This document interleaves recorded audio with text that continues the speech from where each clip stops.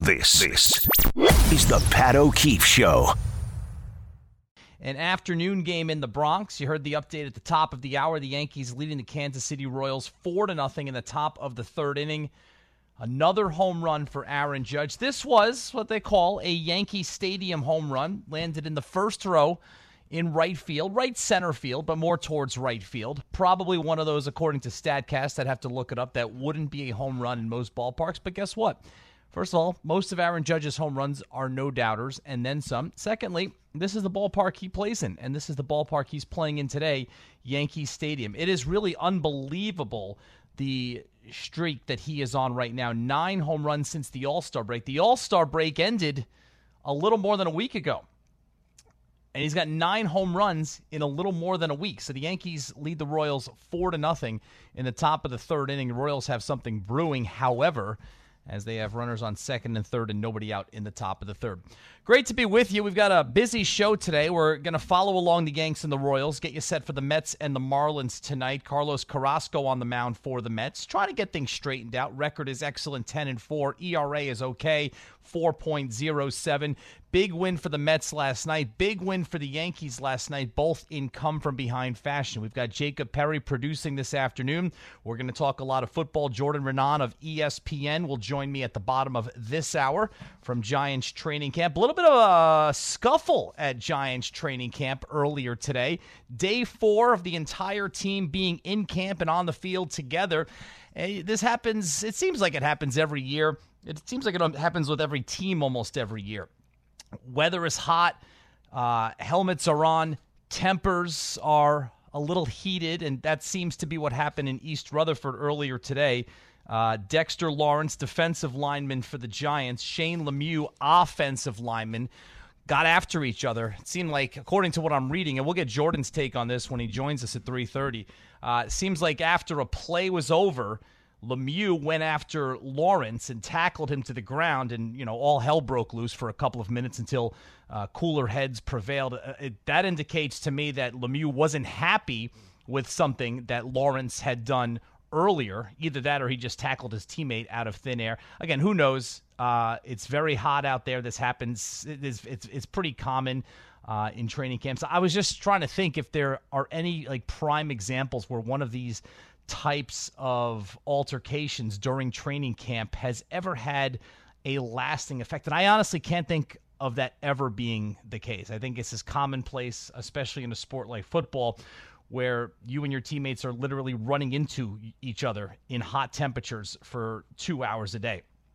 So we'll have Jordan on bottom of the hour. We'll talk about the Jets. Plenty of basketball to talk about as well. This James Harden, Philadelphia 76ers tampering story is interesting. Not great news for Knicks fans who are hoping that their team can land Donovan Mitchell, as it appears that the Knicks and Jazz trade talks have stalled, at least momentarily, in the Knicks' quest to acquire the all-star guard. And then there's this news that's really starting to heat up, this rumored trade of Kevin Durant to the Boston Celtics, of which I have many thoughts. But first and foremost is this, and I'll get more into this as the show continues. But if after all of this, Kyrie Irving, even before that, James Harden, now Kevin Durant's trade demand, if Brooklyn can come out of this with Jaylen Brown and pieces, but if Jaylen Brown as a centerpiece, that would be better than anything I would have thought they could have accomplished. So we'll see if that actually ends up being the case. I do have some thoughts on that that we'll get into. Again, Yanks and Royals right now, top of the third inning, 4-0 Yankees. Runners on second and third, now 1 out. Nestor Cortez, who pitched 6 shutout innings in his last outing on Sunday in Baltimore, on the mound for the Yanks. Last night, baseball-wise, in what has been, you can't really argue or nitpick anything if you're a baseball fan in New York. You can't nitpick anything as far as how the season has gone so far. I mean, it's just been one pleasurable experience after another, no matter which team you root for. Frustrating moments, frustrating games, frustrating innings, for sure. I mean, it's a 162-game schedule. We've got 2 teams in this town to follow. That is absolutely going to happen. But right now, what you're experiencing right now is the best case scenario of baseball in New York, with both the Yankees and the Mets in first place playing extremely well. And I was on the show last night, or on the air last night, 7 to 10, as we followed along both games. Both teams having to come from behind to win. And on Monday, the calendar will turn to August, which means essentially we have 2 full months remaining of the regular season. Both the Yankees and the Mets will be in the playoffs. Most likely, well, in the Yankees' case, definitely as the division winner in the American League East. For the Mets, it's not a sure thing. They have a 3-game lead over Atlanta for first place. Whether it is as the division winner, whether it is as the wild card in the National League, the Mets will be there as well. So you have to start kind of looking at these two teams through a different lens, and that lens is how do they stack up for the playoffs? Well, from the Mets' perspective, a couple of things. Number one, what we saw from Max Scherzer on Wednesday night, what we've seen from Max Scherzer since he came back from the injured list, both in his performance on the mound, his leadership in the dugout, his leadership in the clubhouse. It's been everything you could have wanted if you're a Mets fan. As Kansas City hits a ball all the way to the fence in center field that Aaron Hicks runs down for out number 2. I think that was Salvador Perez. And the run does score on the sac fly, so it's 4-1. But Scherzer showed you on Wednesday night everything that you want in an ace on your team. It was a high-stakes game. It was an electrically charged atmosphere, the Yankees and the Mets. Look, this was the most anticipated Subway Series since Roger Clemens and the Yankees went into Shea Stadium for the first time after Clemens had thrown the bat at Piazza. I think that was 2002. He obviously threw the bat at Piazza in 2000. If memory serves, the Mets had to wait to see Clemens at Shea until 2002. And back then that was a big deal because we had the designated hitter, or we didn't have the designated hitter in the National League. So Clemens was going to have to step into the batter's box against the Mets. So since that, though, this has been the most highly anticipated Subway Series we've seen. Mets win a really impressive game on Tuesday in Game 1, and now they have a chance to go for the sweep. And what did Scherzer do? He went out and he shut the Yankees out for 7 innings, and he made the best player in baseball, at least for one night anyway, look kind of foolish, striking out Aaron Judge all 3 times that he faced him. So that's number one for the Mets as far as what are they going to look like in the postseason. Well, pretty good with that guy on top of your rotation. And now the news coming out today, we speculated last night that we could see Jacob deGrom on Tuesday in Washington. And now we will indeed see Jacob deGrom on Tuesday night in Washington. So right off the bat, we're going to see what that looks like. 1-2 combo leading off a series. Not a postseason series, just a 3-game series in early August in Washington against the last-place team. But you're going to get Max Scherzer on Monday night. You're going to get Jacob deGrom on Tuesday night on the mound in Washington. And look, these next 2 months for deGrom are all about building up and getting ready for the postseason. Now, all of his injury problems in recent years and all of the issues that he has faced, do some of them stem from the fact that he consistently throws the ball 100, 101 miles per hour? Maybe. I don't know. Is something he's been working on, readjusting the way he pitches, maybe easing off the gas even by 5% to preserve his arm? I don't know. It's going to be interesting to watch how he reintegrates himself into this Mets rotation. But he's back on Tuesday. So now you do have as good a 1-2 combo atop your rotation that I can remember since, Randy Johnson and Curt Schilling in 2001? And that was a championship team. That was a World Series championship team. And then number 3, just the continued toughness of this Mets lineup. And both teams showed this last night. But this Mets lineup just feels differently. And I think a big reason for that is the manager. Buck Showalter, from the beginning of this season, changed the culture. He did not once allow Jacob deGrom's absence to become an excuse. And then Max Scherzer went down for about a month, and Showalter wouldn't allow that to be an excuse either. Mets got off to a very good start. You could sense immediately that something was different about this team. They had a different level of confidence. They also, the way they played the game, had a different level of competence. And that, in my mind, comes directly from the manager. That's why they brought Buck Showalter in. And now you're starting to see guys that we're still getting to know in this town. Starling Marte, his first season here. Eduardo Escobar, his first season here. Francisco Lindor, it's his second season here. These are the names that, if this is going to end up being a special season, are going to be the names that you remember 5, 10, 15 years ago from now. And it's interesting that we're having this conversation today because today happens to be Old Timers Day at Yankee Stadium. And when you look at, and when I was growing up, I would go to a couple of Old Timers Days at Yankee Stadium.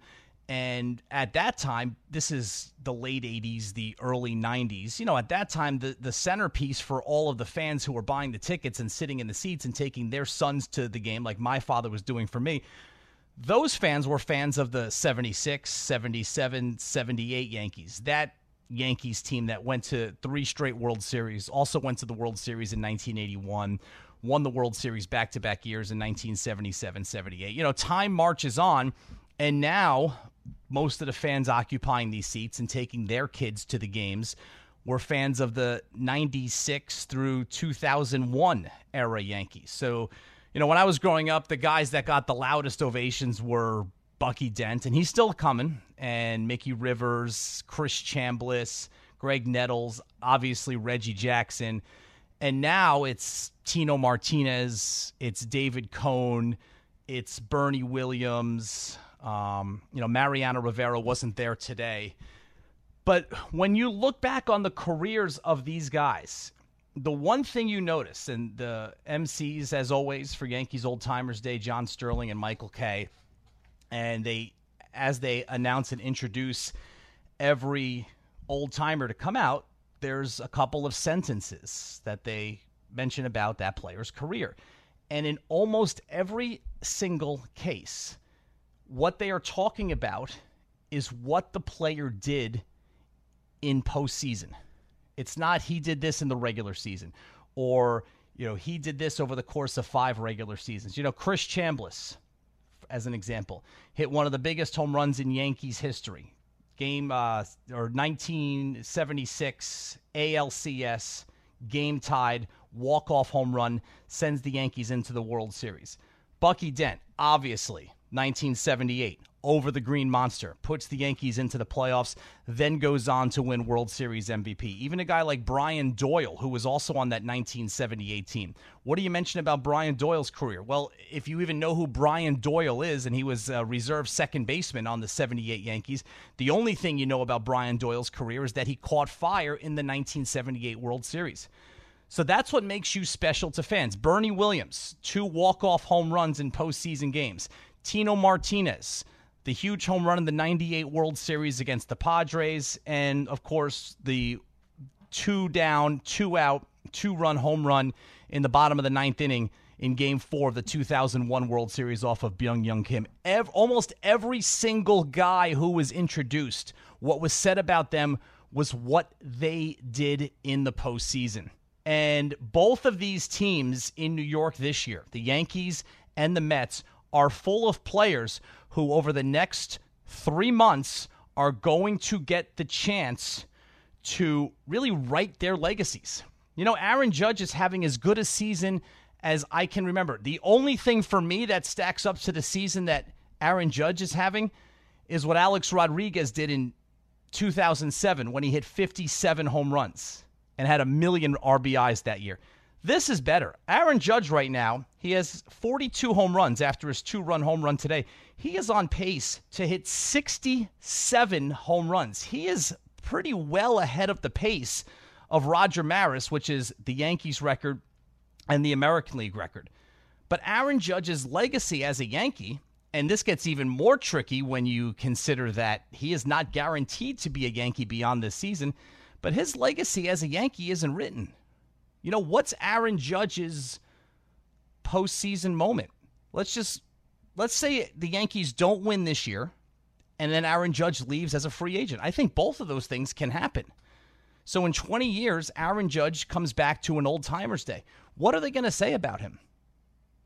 They're probably going to talk about this regular season. They'll talk about the 52 home runs that he hit as a rookie in 2017. But that's regular season accomplishments. In really any city, but we're talking specifically about New York because that's where we are. But in this town, what separates you, what makes your image last, is what you did in the postseason. There are exceptions to that rule. Don Mattingly certainly comes to mind, a notable exception. And even Don Mattingly performed great in his one opportunity to play in the postseason. But it's what have you done or what will you do in October that really cements your legacy. So it's going to be fun to watch both teams, the Yankees and the Mets, and the players on those rosters try to write their legacies over the next 3 months. Again, some football talk coming up. Yankees and Royals going to the fourth inning, and the Yankees leading 4-1. Mets-Marlins coming up later tonight, a 6:10 start. Carlos Carrasco on the mound. And your calls, 1-800-919-3776 on this Saturday afternoon. It's Pat O'Keefe on 98.7 ESPN New York.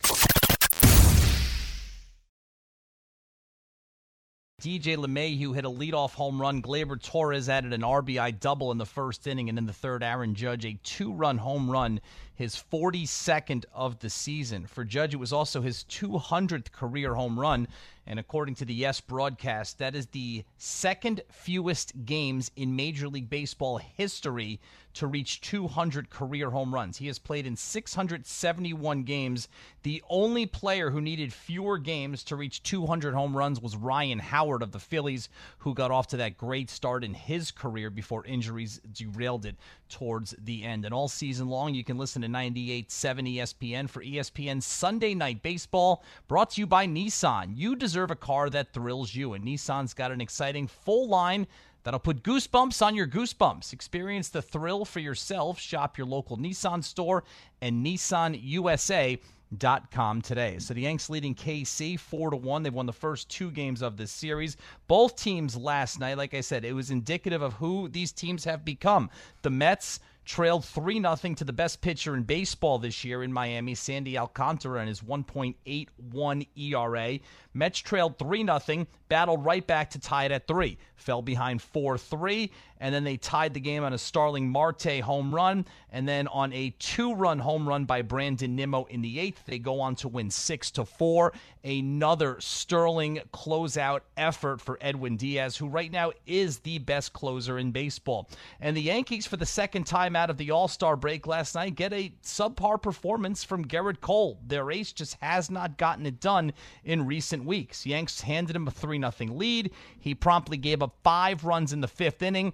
The Yankees looked like they were on their way to a frustrating loss when the rains came in the 8th, down 5-3. There was about a 20 or 30-minute rain delay. Play resumed, and it looks like Kansas City forgot to come back out on the field because the Yankees scored 8 runs in the bottom of the 8th inning, capped off by a grand slam off the bat of Aaron Judge to win the game 11-5. So Judge had the 2 home runs last night, and he has one already over the fence today for number 42. Going to talk some football in a few minutes. You know, I pointed this out last week when I was on one of these shows, and ESPN.com, in preparation for the upcoming football season, has done a great job. They just come out with these lists, and there's, with all of the stats and all of the positions, quarterback, coach, running back, defenses, there's just so many things that you can rank in the NFL. And when the NFL is gone for several months, as it has been, and now it is back in training camps, people are excited to consume NFL content. One of the lists that I found interesting, they did the power rankings of the 32 NFL teams, but they ranked them based on how they're going to be for the next 3 years. Not right now, not this year, but how will they be over the next 3 years? Because I think we're all in agreement that the Giants and the Jets this year are not going to be in the top half of the NFL. What you want to see from both local teams is progress. I think the Jets are definitely in position to be better. I'm not as confident that the Giants are, but I will say that they're going to be better only because they were so awful last year that, frankly, it'll be a little bit difficult to not be better than they were last year. But when I looked at these rankings for teams and how they will be over the next 3 years, the Jets were 21st on the list, which I think says a lot about the job that Joe Douglas is doing right now. That means that those who are observing this over a long-term, through a long-term lens, think that, because right now you would figure the Jets as currently constructed are 27th, 28th for this year's team in a power rankings poll. But when you see them jump up to number 21 for over the next 3 years, that means they're on the right track. The Giants, on the other hand, I would imagine that for a power rankings poll of this year and this year alone, they would be right near the bottom of the NFL. But how about over the next 3 years? What kind of groundwork has been laid? What kind of building blocks are in place for the next 3 years? Well, according to this ESPN.com rankings of how teams will be over the next 3 years, the Giants came in at 29th. So that means, according to these experts who put this together, the Giants are bad now, and we know that, and we can accept that, okay? You just hope for some sort of progress this year. But they're not only bad now, but according to this, you should expect them to be bad next year and the year after that as well. So 3 years from now, according to this, they will still be the 29th best team in the NFL, which means there will only be 3 teams worse than the Giants for the next 3 years. And that's really the frustrating part. If your team goes through a period in which the Giants have gone through and the Jets' period of futility has been longer, they haven't been to the playoffs since 2010. But if you go through that, the one thing you can hope for is light at the end of the tunnel. This implies that there's starting to be some light at the end of the tunnel for the Jets. For the Giants, and I know Joe Shane just got here, and I know Brian Daboll just got here, but as we all figured, they do have their work cut out for them because, according to this anyway, you can't yet see the light at the end of the tunnel. All right, we'll take a break. When we come back, we'll catch up with a guy who's been out of Giants training camp and get his thoughts. Jordan Raanan, Giants beat reporter for ESPN. It's Pat O'Keefe with you this afternoon on 98.7 ESPN New York.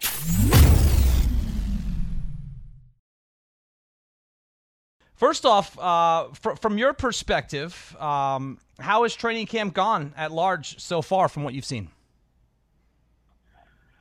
I mean, it's a new regime, and I said this before, and I they asked me to make a bold prediction for the summer, and my bold prediction was the Giants' defense was going to dominate the summer. And it's not that the Giants' defense is this great, 86 defense or, even the 2007 or 11 defense, to be honest with you. But when you install a new offense, there are growing pains. Granted, they're installing a new defense, but offense is the one that always takes longer. I remember in 2014, Ben McAdoo arrives, and he changes Eli Manning's footwork, and it's a new system for Eli. And this is a 2-time Super Bowl winner in Eli Manning. And that summer, the Giants' offense was a mess. Like, they were throwing interceptions left and right. So it's going to take time. But, you see the fact that they have their playmakers and a lot of their guys on the field, to me, that's the biggest bonus. Whether they can, iron out the kinks like that, they have time for that. So keep these guys healthy because they're not a very deep team. Kadarius Toney, keep him healthy. Kenny Galladay, keep him healthy. Daniel Jones, Saquon Barkley, keep these guys healthy. Kayvon Thibodeau, then this team has a chance to be competitive. If they're without those guys, if they're playing like they were in the spring with all those guys injured and on the sideline, it'll be a really rough year for them. I was going to ask you about the offense first, but you brought up the defense. And they have some names, and you're right, there's not a lot of depth. But if you just look at the first team, there are guys that have performed. Leonard Williams, obviously everybody's excited about Thibodeau. Jihad Ward's a veteran. Ojulari's not out there yet, but he's had his moments. And you also have a defensive coordinator in Wink Martindale with a track record. I mean, at least on paper, it seems like, and I don't know if you could say any part of this team is going to be a strength, but in comparison to other areas, it would seem like the defense would be further ahead. Yeah, I do think so. I mean, Azeez Ojulari is the one guy on the defense that's kind of sidelined right now, little minor hamstring thing. But, yeah, you look at Ojulari and Thibodeau, you're like, okay, at least they have 2 serviceable pass rushers, right? And to be honest with you, it's been a while since you've been able to say that about the Giants. And then Leonard Williams, obviously, has proven to be a quality player in the NFL. So you're starting right there. Okay, if you can pressure the quarterback, that gives you a chance in the NFL, right? I mean, that is the number one thing you need to be successful as a defense in the NFL. And so they're finally headed in the right direction there. Like on the back end, yeah, Are they thin? Do they have big question marks in the secondary? Absolutely. But you can hide those. You can hide those deficiencies if you have that pass rush. So I think they do have potential to be a quality defense. Now, how many Pro Bowlers do they have on that defense? I think Leonard Williams might be the only one off the top of my head that I'm thinking right now that has ever made a Pro Bowl, and I believe he made one. So, like, you need some guys to step it up and take their games to the next level in order for you to be a really good defense, right? In order to be a really good defense, let's say the Rams last year, right? They win the Super Bowl. I mean, they had guys like, Aaron Donald and Jalen Ramsey, and then they picked up Von Miller on the field. Like, that's what it takes to be a good defense. You need some high-end players. So it's like a big question of, okay, we're optimistic. Which of these guys – now, we're not expecting anyone to be Aaron Donald, obviously, but which of them could step up and be, Pro Bowl, all-caliber type players? Because right now, to me, that's what they're lacking on that defensive side. There's a bunch of quality players and guys with potential, but they need some of those guys this year to take it to the next level. Yeah, that P word is key there because there is potential there, but you don't know how that's going to turn out. Jordan Raanan covers the Giants for ESPN. It seems like in our annual conversations, Jordan, you and me around this time every summer, I have to ask you the obligatory question about the Giants' latest attempt to remake the offensive line. Where does that unit stand in Daniel Jones's fourth season? You're not kidding. I mean, I always make this, quote-unquote joke, and it's not really a joke. A year 10 of the offensive line rebuild, right? Yep. Like, I mean, that's legitimately where we're at. So, look, they have two guys that they think should be legitimate bookend tackles. They invested a 4th overall pick on Andrew Thomas. He looks like he's heading in the right direction, right? Last year was a good year for him. 7th overall pick this year on Evan Neal. Like, if you're investing in those, like, that high of capital at those positions, you need those guys to be the real deal. And if they're the real deal and they have 2 bookend tackles and both of them, I mean, everything's trending in the right direction, it gives you a chance. So I think finally we're at least reaching the point where the Giants are getting closer to this year having a competent offensive line and potentially in the future having a good offensive line. Now, the interior is still a work in progress. Mark Lewinsky, they signed this offseason. He's a proven starter in the NFL. Shane Lemieux, they're hoping, coming back from injury, can be something. And John Feliciano, a guy they signed from the Bills, they're hoping he can hold up at center. He's sort of like a one-year stopgap, at least for the time being. So, get serviceable enough play in the interior this year, build around those 2 offensive tackles. Now, we haven't been in pads yet, Pat.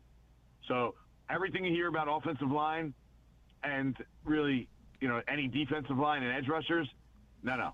Not until they start putting on the pads. That's Monday. Do we really see what these guys are about? But, I mean, there's been pressure, a lot of pressure on Daniel Jones these last couple of days.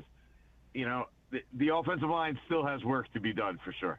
Yeah, we seen without pads, as you said, one of those battles this afternoon. The story out of Giants camp was this heated altercation between Shane Lemieux and Dexter Lawrence. I guess Lemieux threw Lawrence to the ground after a play was over. These are fairly commonplace. You're at training camp all the time. Do these ever turn into anything more than just a heated battle and then you move on?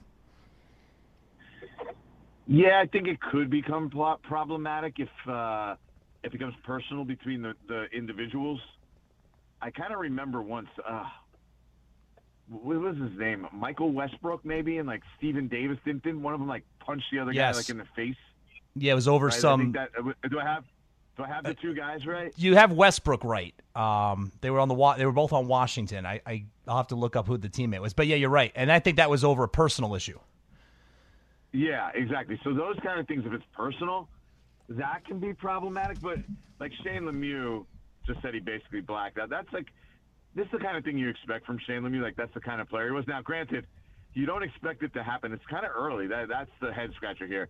Usually, at least, it's a couple days when pads come on. The pads haven't even been on yet. But when these kind of things happen, it's usually like the guy gets hit, especially if it's an offensive lineman being mad about something, and that's what happened. Lemieux definitely was not happy with something that happened to him, and he ran across, the field basically to take a shot at Dexter Lawrence.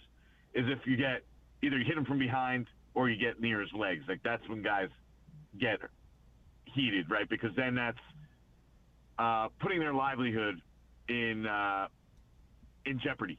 So it was probably more of just like this one of just a unfortunate situation where Shane Lemieux thought that Dexter Lawrence went too low or hit him from behind or something of the sort like that, and he just got upset. And it's something you get over real quick because you realize in football things are happening so quickly, and their guys are not really doing that kind of stuff on purpose. So I wouldn't make too much about it. You were right. It was Michael Westbrook and Stephen Davis on Washington. Apparently, Westbrook was being mocked or felt like he was being mocked by Davis, and then apparently Westbrook pounded on him for a few minutes on the ground. So yeah, if I remember it, they didn't have their helmets on at the time either, so he was like clocking him in the face, if I remember correctly. And TV cameras captured it all. Yeah. Yeah. If you fight with the helmet and the pads on, those are phony fights. Right. Right. Those are stupid. You could break your hand. Someone in the face. Right. Exactly. You go and clocking the guy in the face when he doesn't have his helmet on. Now we're talking. This is serious. All right, so we'll keep an eye on the Lawrence Lemieux, see if anything else comes out of it. You're right, it is kind of early. It's not like it's been like a long slog of a training camp so far, so definitely worth keeping an eye on. You mentioned that the two rookie draft picks, Neal and Thibodeau. Thibodeau is a guy with the big personality, the big reputation coming in. What can you tell us from what you've observed so far? What can you tell us about Kayvon Thibodeau? It's kind of interesting. He's a rookie. He's just a rookie out there. You don't get the feeling that he thinks he's too big for it, right? And you heard a lot of things about him before the draft. But Evan Neal was talking today, and something he said kind of stood out to me, and he was like, someone asked him about the back and forth between him and Thibodeau, and he was saying, Thibodeau's just out there working. He really hasn't been chirping much. And even like you see his personality, he's a guy who's you get the impression is kind of loud and boisterous. When he's in the room, he just has that big smile, big laugh. But he's been all business so far, and I think if you're the Giants, that's kind of what you would have hoped, right? He's still a rookie. He's coming in, and I don't care who you are in this league. Like, it's hard to be a rookie and be successful. Like, anyone who thinks he's going to come in and be like a 12, 15 sack guy, I think that's probably unrealistic, right?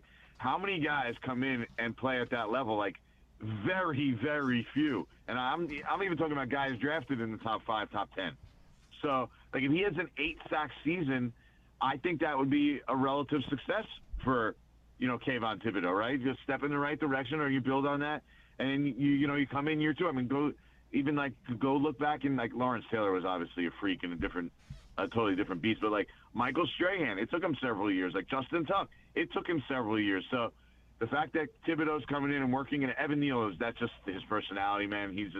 And I talked to Mark Lewinsky, the guard. Yeah. And I was like, what stands out about him? And he was like, he's just huge, man. Like, he makes Mark Lewinsky, who's a big guy, who, by the way, when I stand next to him, I'm, 5'11", 200-pound kind of guy. He makes me feel like I'm super small. And Evan Neal does that to him. That's how big Evan Neal is. Nah, he's a mountain of a man.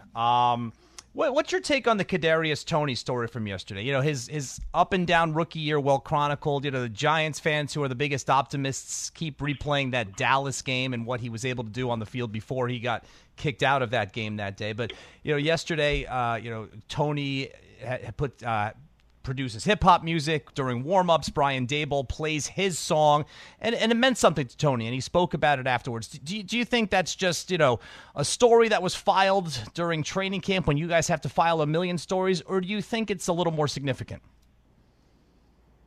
Yeah, I don't know. Let's see what happens when things get tough. Same with the coaches, right? I mean, I'm at the point now where the Giants are changing coaches every 2 years now, right? That's the cycle we're in right now. Everything is fine and rosy when you're undefeated. Let's see what happens when the you-know-what hits the fan, right? How do you handle it when there's a situation that's difficult, that guys are upset? Like that's when the real test comes in. Right now, everything's rosy and peachy.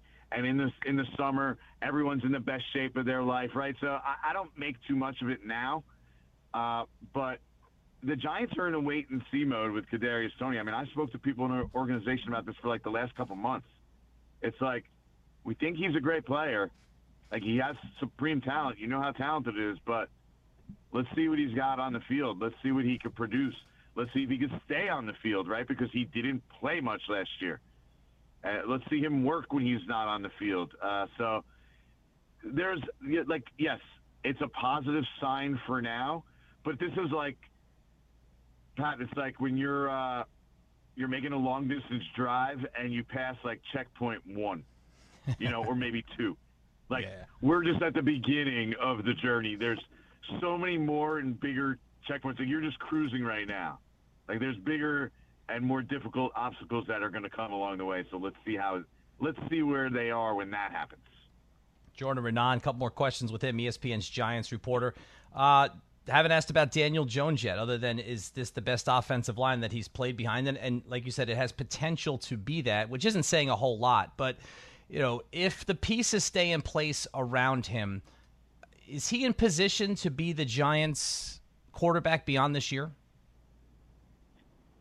Yeah, I think it's a possibility. I know some people think because they didn't pick up the 5th-year option, it's like that speaks volumes. But to be honest with you, and I spoke to people in the organization about this, like, what was the use for them to pick up the 5th-year option? Like, they have the franchise tag there available. They can re-sign him if things go really well during the season. They can re-sign him during the season. So, like, why rush to make that judgment? They have a new GM, a new coach, an evaluation period. Let's see him play in games and actually perform at a really high level before we commit anything else to him, which to me makes total sense.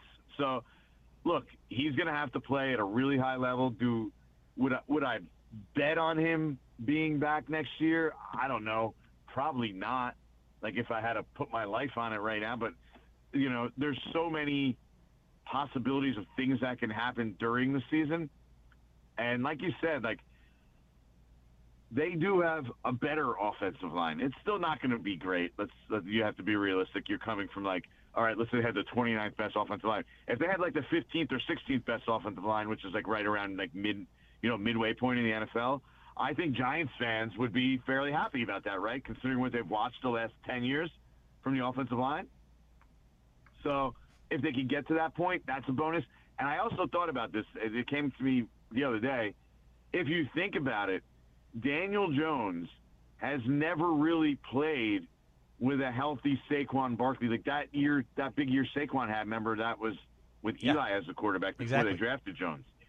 So he really even hasn't had a full stretch with Saquon Barkley or a top or high-end running back to supplement him, on top of the fact that his weapons have been injured. So they're crossing their fingers. They're hoping that they could keep these guys on the field, and this way you can get a real evaluation of maybe what Daniel Jones can be with players around him and in this offense with this coaching staff. And if they really like what they see, then they'll end up bringing him back. If they don't, like, I think they need to be blown away with what they see.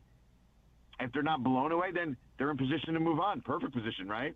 That's what they did in Buffalo. Year 2, they drafted Josh Allen. Daniel Jones is a free agent. Boom, boom, boom. Move on. Let me get you out of here on this. What is a reasonable expectation for Saquon this year? I expect him to be better. I mean, number one is he's in the second year off the ACL injury. I think that's a big difference. Rather than rehab like he did all last offseason, he actually got to train to play. There's a big difference. You always talk to players about it. There's a big difference when you can train your body to play rather than when you're just training to get back to be able to play. So I think that'll help him. So I think over 1,000 yards rushing is by the way, it's a 17-game season, so that's not anything special. But I think that's more than a fair expectation for him. Of course, it always stems back to one thing, Pat, with him. He's got to stay healthy. Yeah. So you can't predict that. But, last year kind of was a freaky injury. He stepped on somebody's foot and hurt his ankle and bothered him for pretty much a while. He was coming off his best game, too. He was playing well. Yeah, that New Orleans game, by the way, is the game that the Giants organization looks back on and gives them hope that they can be competitive this year. That Daniel Jones in that game led him back late in the game in the fourth quarter. They went down the field. They scored in overtime. Saquon looked like himself. Big play in the pass game. Walk-off touchdown. Like, that's the game the Giants say, hey, if we're healthy, we could see a little bit more of that. That gives us some hope. But we can be competitive this year. But all those guys have to stay healthy. Remember, they were all on the field for that game. Galladay, Toney, Barkley, Daniel Jones. Can they stay on the field and be healthy all together? They need it in order to be competitive this year. Jordan, great stuff. Always enjoyed chatting, and we look forward to your coverage. Thanks a lot, man. You got it, Pat. Have a great show. You too. Thanks. Jordan Raanan does a great job for years now covering the Giants for ESPN. Step away, react to what Jordan had to say, and update you on the Yankees as they have added on to their lead in the Bronx. It's Pat O'Keefe on 98.7 ESPN New York.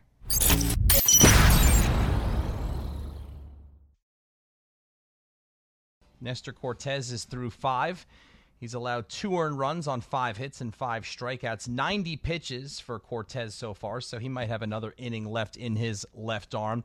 In the 4th inning, DJ LeMahieu, an RBI single. Andrew Benintendi, a sac fly against his former team, as the Yankees have now extended to a 4-run lead. Aaron Judge has a 2-run home run, and LeMahieu has a solo shot, a leadoff home run in the game this afternoon. Yankees are looking for their 3rd straight win over the Royals after being swept in their 2-game mini-series, Subway Series, at Citi Field earlier this week.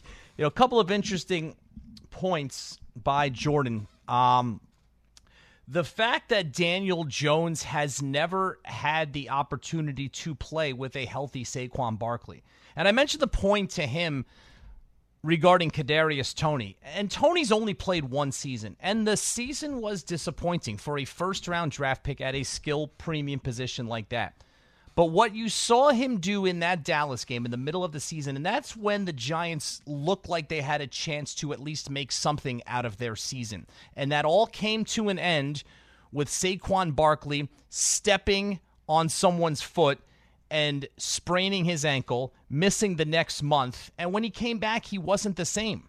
The week before that New Orleans game, he catches, a 45-yard pass from Daniel Jones for a touchdown, and then he has the walk-off touchdown run in overtime as the Giants march down the field. Jordan's right. That is the game that the Giants point to about what the potential for this group can be. The Saints weren't a bad team last season, and the Giants had everyone available in that game. And that was it. That was the only time. And think about this. Barkley, 2018, has one of the great rookie seasons anybody's ever had for a running back, a rookie running back. Then his second year, Giants have drafted Jones. He starts the year as the backup. 2 disappointing losses to begin the season. And they make the move to go to Daniel Jones and put Eli Manning on the bench. Jones's first start is in Tampa Bay. He looked phenomenal. He had everybody's jaw dropping. The Giants win the game when Tampa Bay missed an easy kick at the end. But what else happened in that game? Saquon Barkley got hurt in that game and missed a month. Now, this was before the ACL, but he got hurt.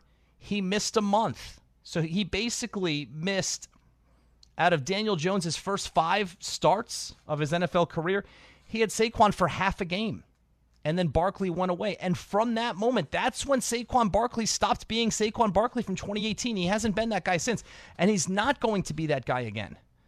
Now, the hope is that he can be a better version than he was last year and a better version than he was in 2019. That's the hope now, 2 years removed from his ACL injury. And it looked like he was on his way to doing that last year until he sprained his ankle in the Dallas game. But the other thing about that season that you've got to remember, and this is why Jones and Barkley, through injury, have not been able to get on the same page. Saquon Barkley's best game that season, after he came back following the injury in the Tampa Bay game, his best game that season was when the Giants beat the Dolphins late in the year at MetLife Stadium. Who started at quarterback that game?